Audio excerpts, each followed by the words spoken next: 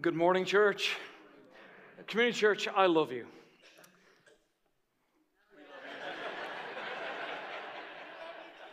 Thank you very much.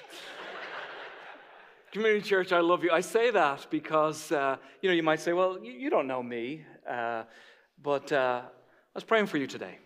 Praying for your life, for your marriage, for your family, for your finances. Asking God to bless you and your decisions and your hopes and your ambitions.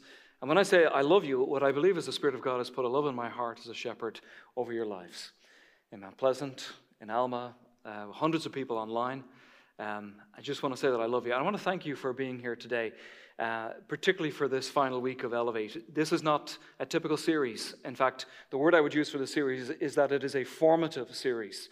And by that I mean what we're talking about is going to bring about shape and direction for the next several years of the life of this local church in terms of how we together love Jesus and how we serve him in his community and how we actually roll up our sleeve and wash feet and love people and share the gospel and make disciples. In week number 1 of this series, I asked, it was an unusual phrase, I said, would you make a commitment to making a commitment?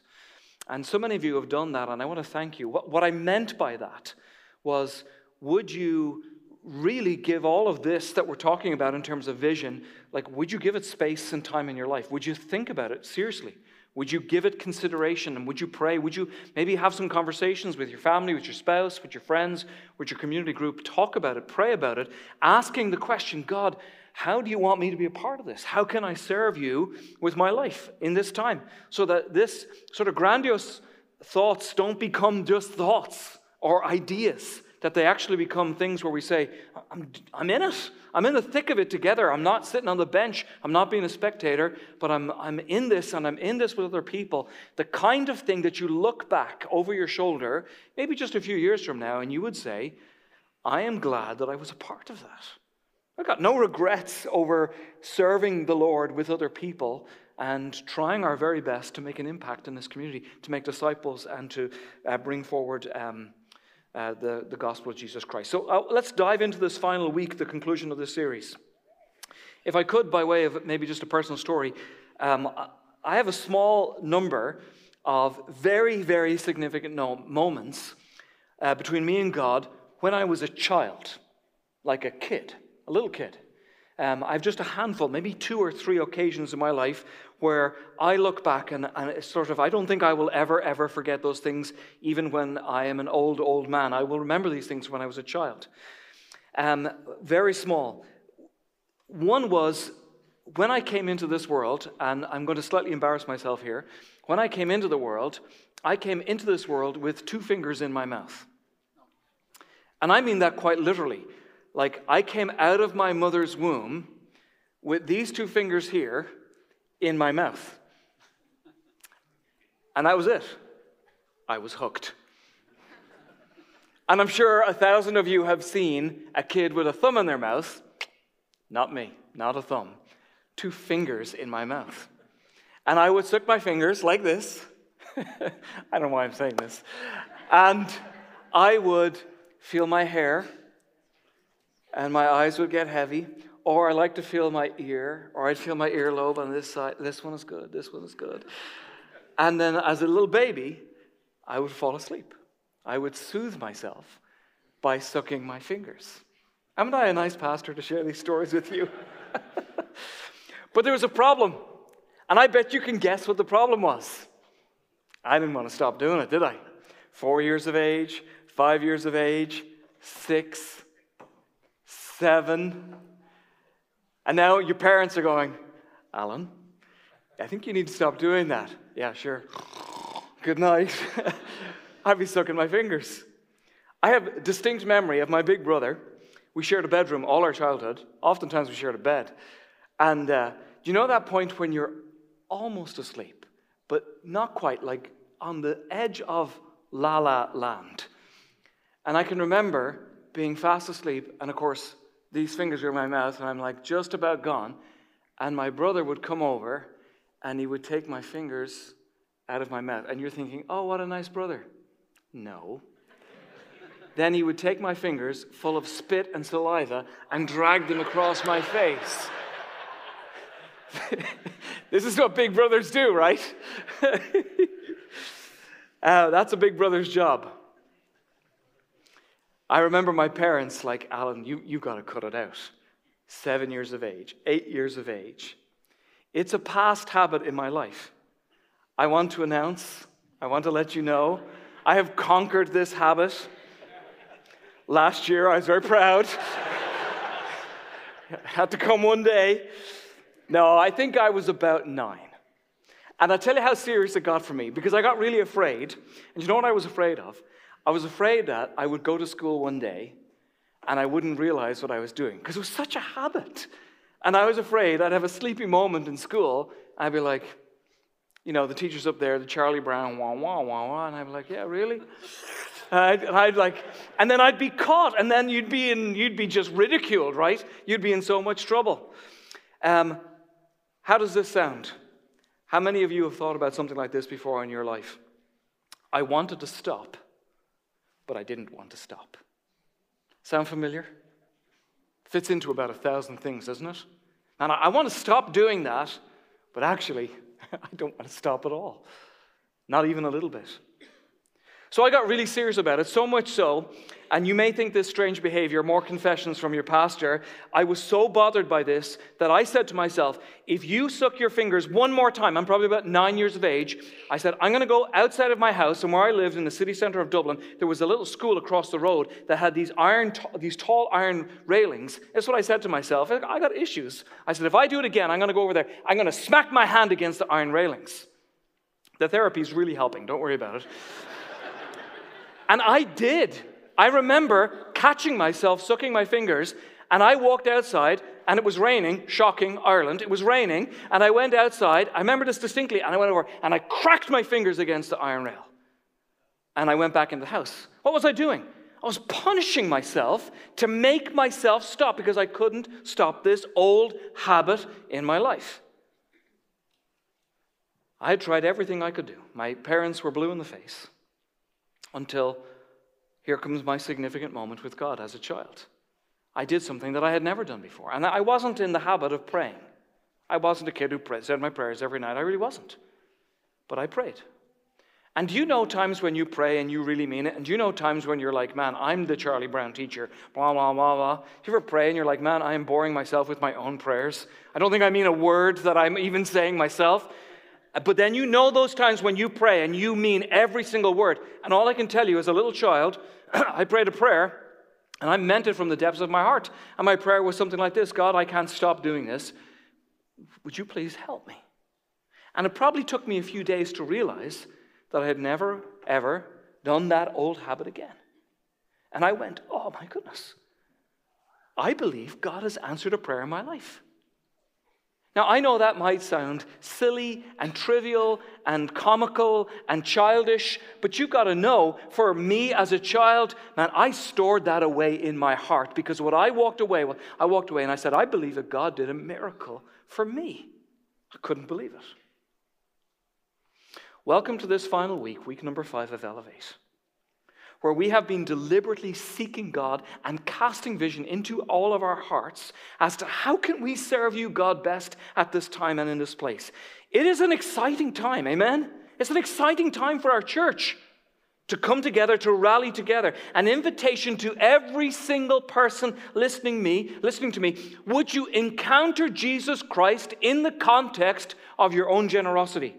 To get off the bench, to get in the game, to refuse to sit on the sidelines, to enter into the thick of serving God together, and to invest your life into the good news of discipleship and the gospel of Jesus Christ.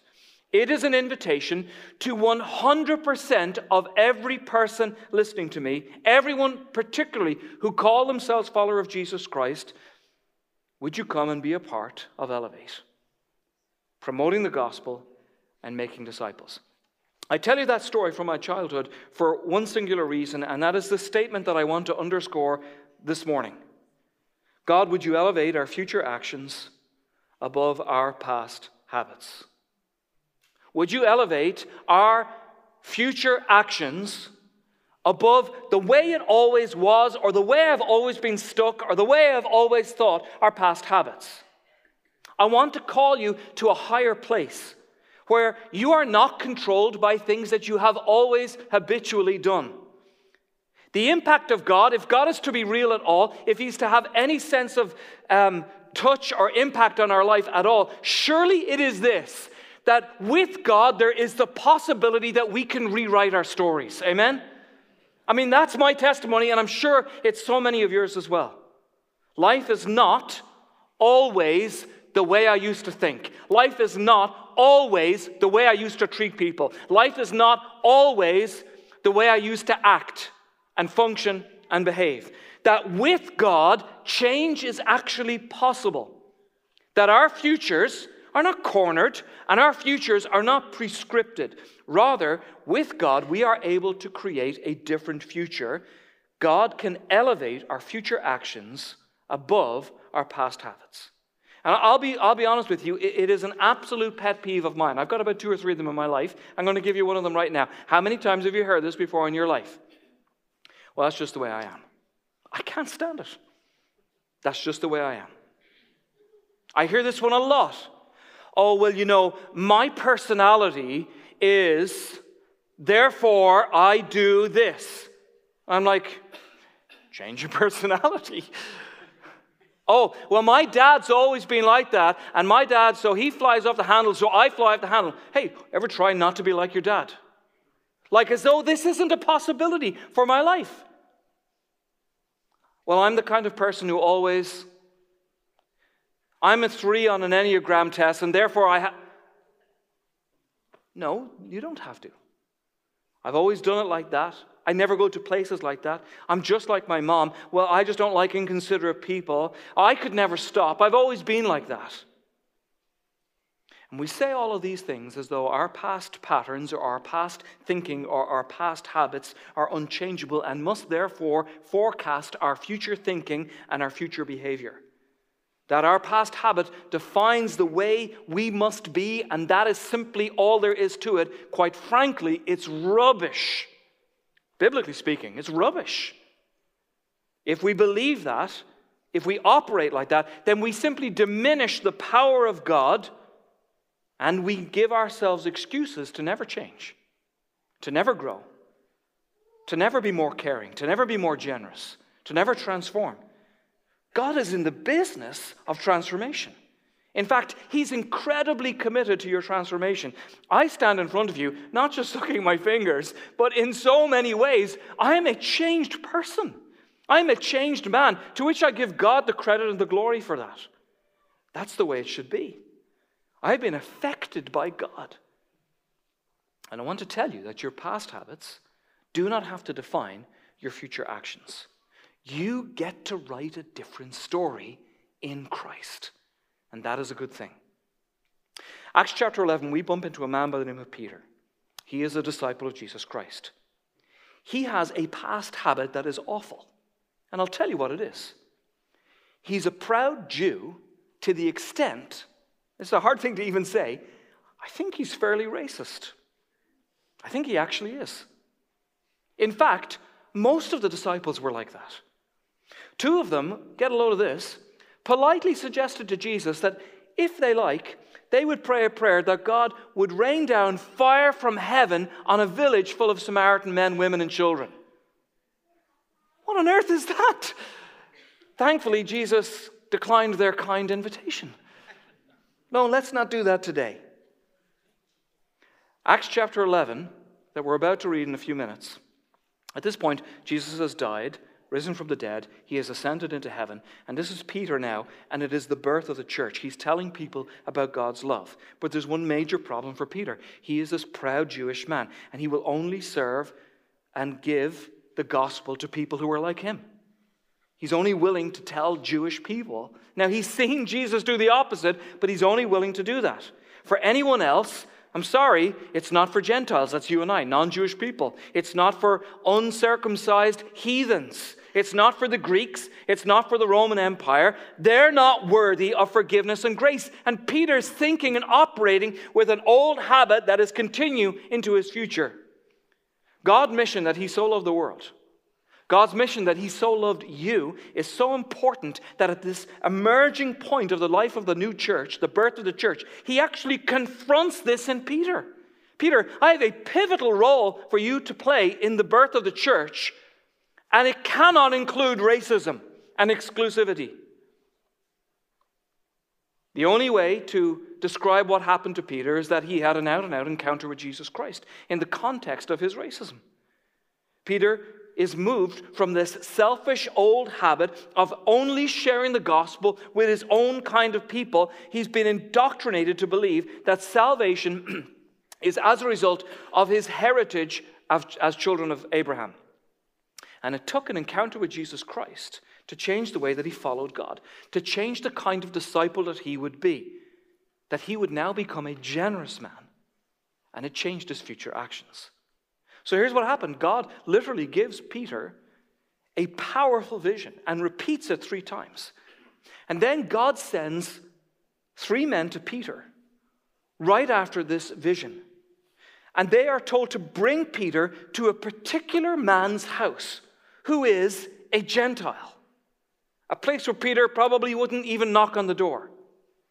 The Spirit of God told the Gentile, the owner of the house, that Peter was going to come, that he was going to preach the good news to him, and that salvation was going to come to him and his entire household. And that's exactly what happens. The Holy Spirit descends on this man, this Gentile, and his whole household are saved.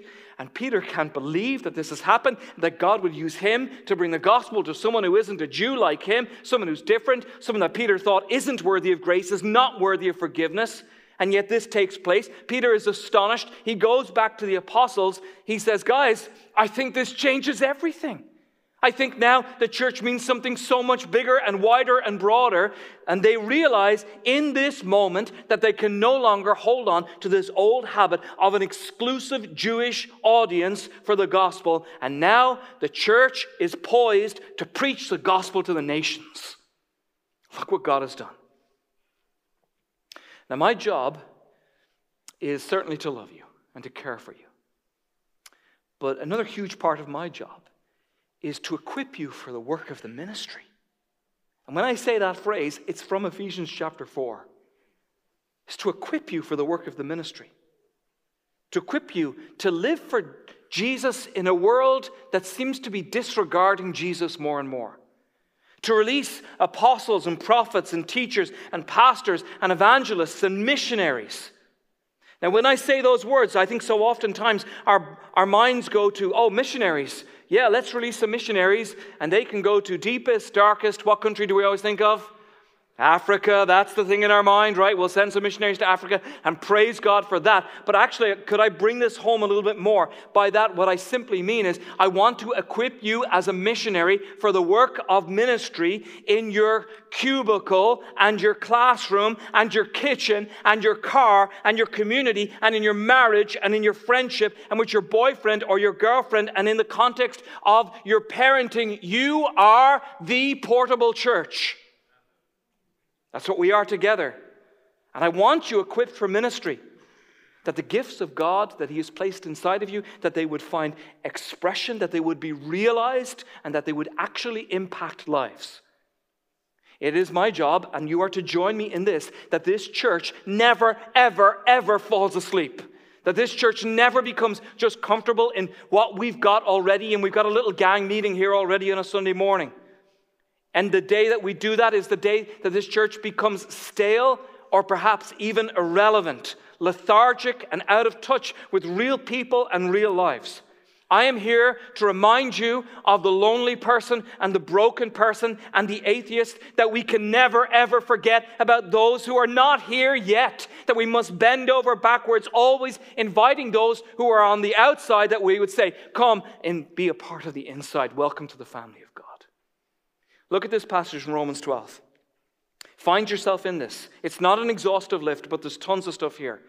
He says we have different gifts, right? And I want you equipped to express these gifts according to the grace given to each of us. If your gift is prophesying, then prophecy in accordance with your faith. If it is serving, then serve. If it's teaching, then teach. If it is to encourage, then give encouragement. If it is giving, then give generously. If it is to lead, then do it diligently. If it is to show mercy, then do that cheerfully. If there is pretty much any way that God has gifted you to serve this world, let me tell you what the Word of God is very simply saying in this passage in Romans chapter 12. Go for it. Just do it. Get on with it. Roll up your sleeves and do those things that God has called you to do in your life. I want to give you a reminder of the giving ladder. We looked at this, I think, in week 2 of this series. This is an initial giver. This is somebody, probably for the first time in their life, that is doing this with finances and gifts. And they're listening to God. And whereas all their life, their past habit has been, mine, mine, mine, mine, for me, I'm not doing that for anyone else. They hear the Holy Spirit saying, no, I'm calling you to serve, I'm calling you to generosity, I'm calling you to give. I love this step. For the first time in a person's life, they say, yes, Lord, I will be obedient to do. And I celebrate anyone at that stage in their generosity. I think that is an incredible and wonderful thing. Occasional givers. These are people who are simply feeling the tug to be generous in their life. There's probably not much of a plan here, but just occasionally in their life, they're like, I would like to be generous. I want to give. I want to help other people. An intentional giver is right in the middle of the ladder here. This is someone who's saying, actually, I'd like to put a plan to my generosity. This is someone who's saying, I'm going to give on a weekly basis or a monthly basis, or individuals saying, I'm actually going to tithe. I'm going to take 10% of my income and I want to give that to the Lord. Is this what the Lord is saying to you? And we have a surrendered giver. This is where someone is obeying the Holy Spirit in their life and asking God, what do you want me to do with the stuff that you have provided in my life? For some, this means not only am I tithing, I'd like to go above and beyond that. I'd like to do more than that in my life. I want to be even more generous than that. And then there's a lifetime giver at the top of the ladder here. They're simply asking the question, God, what would you have me to keep from what you have provided? God, you've given me all of this. In order for me to live my life, I think I only need this. Lord, the rest is to bless other people who don't have. The rest is to promote the gospel of Jesus Christ and to make disciples. This is simply an illustration, and what it does, it shows you probably very, very quickly where you're at on the ladder. Right now, you can probably tell, yep, I'm one of these steps. So the question for you today is, what is the Holy Spirit speaking to you in your life? Where would he point out to you and say, this is where you're at?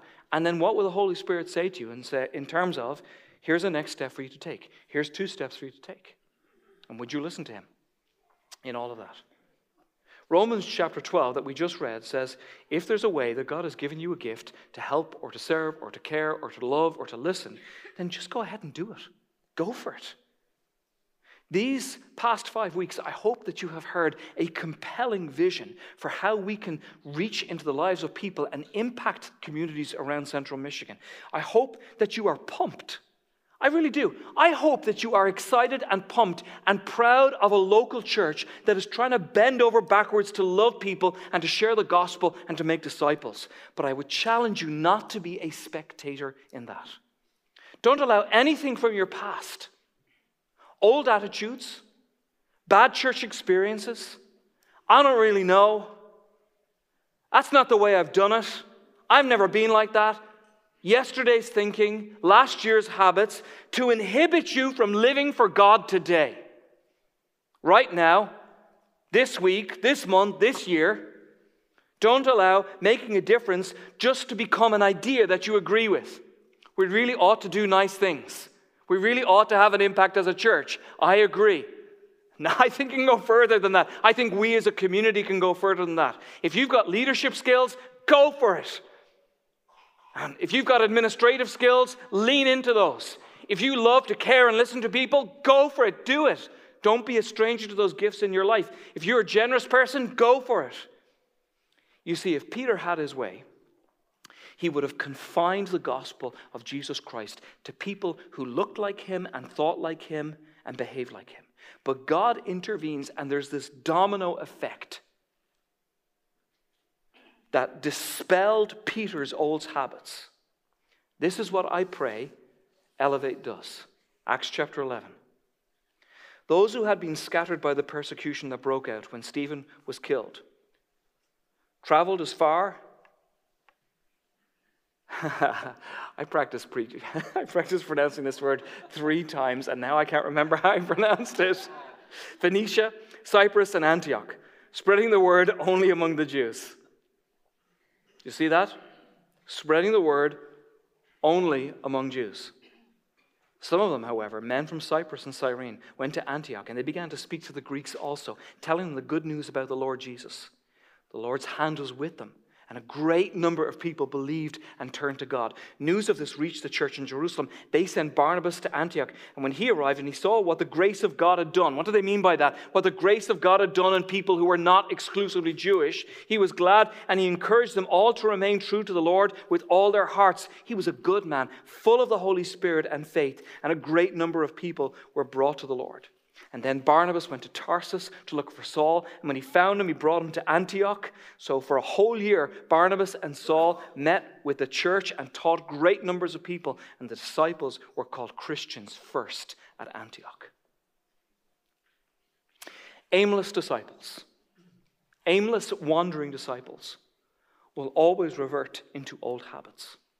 They will always revert into old patterns, which is devoid of generosity, always going back, and this is what we always do.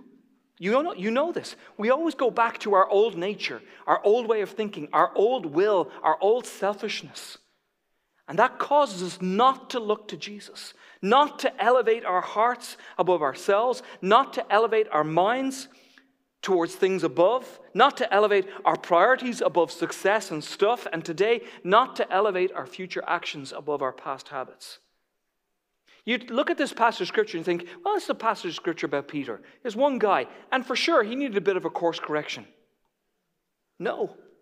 When we get to the end of the story, look at how it impacts thousands and tens of thousands of other people. You see, this change in Peter wasn't just about one person. It wasn't just about Peter. We get to the end of the story, and we see change and transformation taking place because of a gospel generosity that Peter didn't want to be a part of. Peter was being exclusive. He didn't want to go beyond Judaism. He didn't want to give it away to people that he thought were undeserving. But God had other plans. Praise God. So, let's wrap up the series. How can you be a part of Elevate? How can you be involved? Certainly there is a financial piece to this, and I'll talk about that in just a minute. Right now, could I ask, we have commitment cards. Could we hand these out in the rows? And if you could just pass them along in Alma and in Mount Pleasant. And online, your host is going to put a link up for you in just a moment. But I want to ask and answer the question, how can we be involved? And it's not only generosity. Praise God for that, but it's not only that. I want to share with you several ways in which we can pour out our lives. Number one is your family. Parents and grandparents. Guardians, can I ask you, would you talk to your children about this? Maybe you have little ones, elementary school.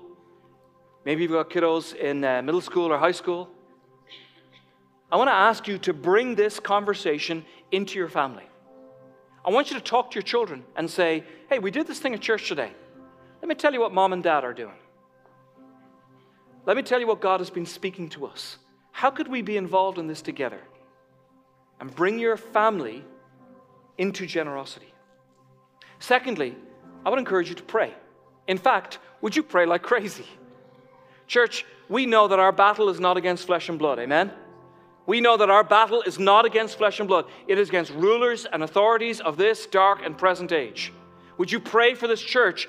In 2 weeks' time, we launch Elevate. It will be the beginning, 2 weeks from now. Would you pray for the leadership of this church? Would you pray for the elders in this church, for the staff in this church? Would you pray for community groups? Would you pray for all of the initiatives that are in this? Pray like crazy. Pray for protection and success and favor with the gospel and disciple making. Thirdly, groups. If you are a stranger and you are unknown in this church, I would encourage you, head out to info and get into a group. That you would be known and that other people could know you. and share this journey over the next 2+ years together in the context of community. Fourthly, get on an Elevate team. As Elevate rolls out, we're going to need people to serve on teams. Who has a heart for adoption and fostering? Who has a heart for that? Who would say, man, sign me up. I want to be a part of that 3 a.m. phone call where we're going to be there for a family who are taking an infant or a toddler, or 2 siblings, or 2 teenagers. We're going to need teams as construction takes place in the building in Alma and even in Mount Pleasant to bring in coffee and food to construction teams as we are Jesus to individuals coming into this place to rebuild the facilities. We're going to need boots on the ground for Celebrate Recovery. We're going to need teams to serve in local schools. We need individuals to act as missionaries into Clinton County as we launch a brand new campus in less than 50 days from now. Oh my goodness. Stored resources, and I'll talk about this again in just a moment. You may have something that is collecting dust in your life. Bring it before the Lord. God, what do you want me to do with this thing? We have individuals in our church that say, hey, I've got some stock. Here's some stock. I've got a boat. I haven't taken it out in the last 5 years. I've got 2 boats. I don't need 2 boats. We've got kids. I got 2 Xboxes. Have a conversation with one of your children. Say, why don't you sell one of your Xboxes? Bring them into the mission and the life of the local church. And serve in the community, lastly. Serve with partners that we're already working with in these local communities. Life Choices, pregnancy services, the food pantry, care store. Sign me up. How can I come? How can I help? And actually, lastly, is give generously. This last verse in our text in Acts chapter 11 is the ripple effect of Peter shedding old habits. This is what it says. The disciples, as each one was able, decided to provide help for the brothers and sisters living in Judea. That is a good thing. They did this, sending their gifts to the elders by Barnabas and Saul. Let's do that. Church, I call you right now into a high and holy moment. We're going to worship Jesus over the next few minutes. But I want you to do one thing right now. Would you take the next 2 minutes and just pray? Just pray. Maybe by yourself. If you're with your family, maybe huddle up. Maybe you're with your husband or your wife. Just put an arm around each other and pray together. And it's something like this. Dear Lord, what is our best commitment to give? What would you call us to? God, what is our best commitment to give at this time in your presence? How would you have us participate in Elevate? So would you remain seated for the next minute or two and just pray?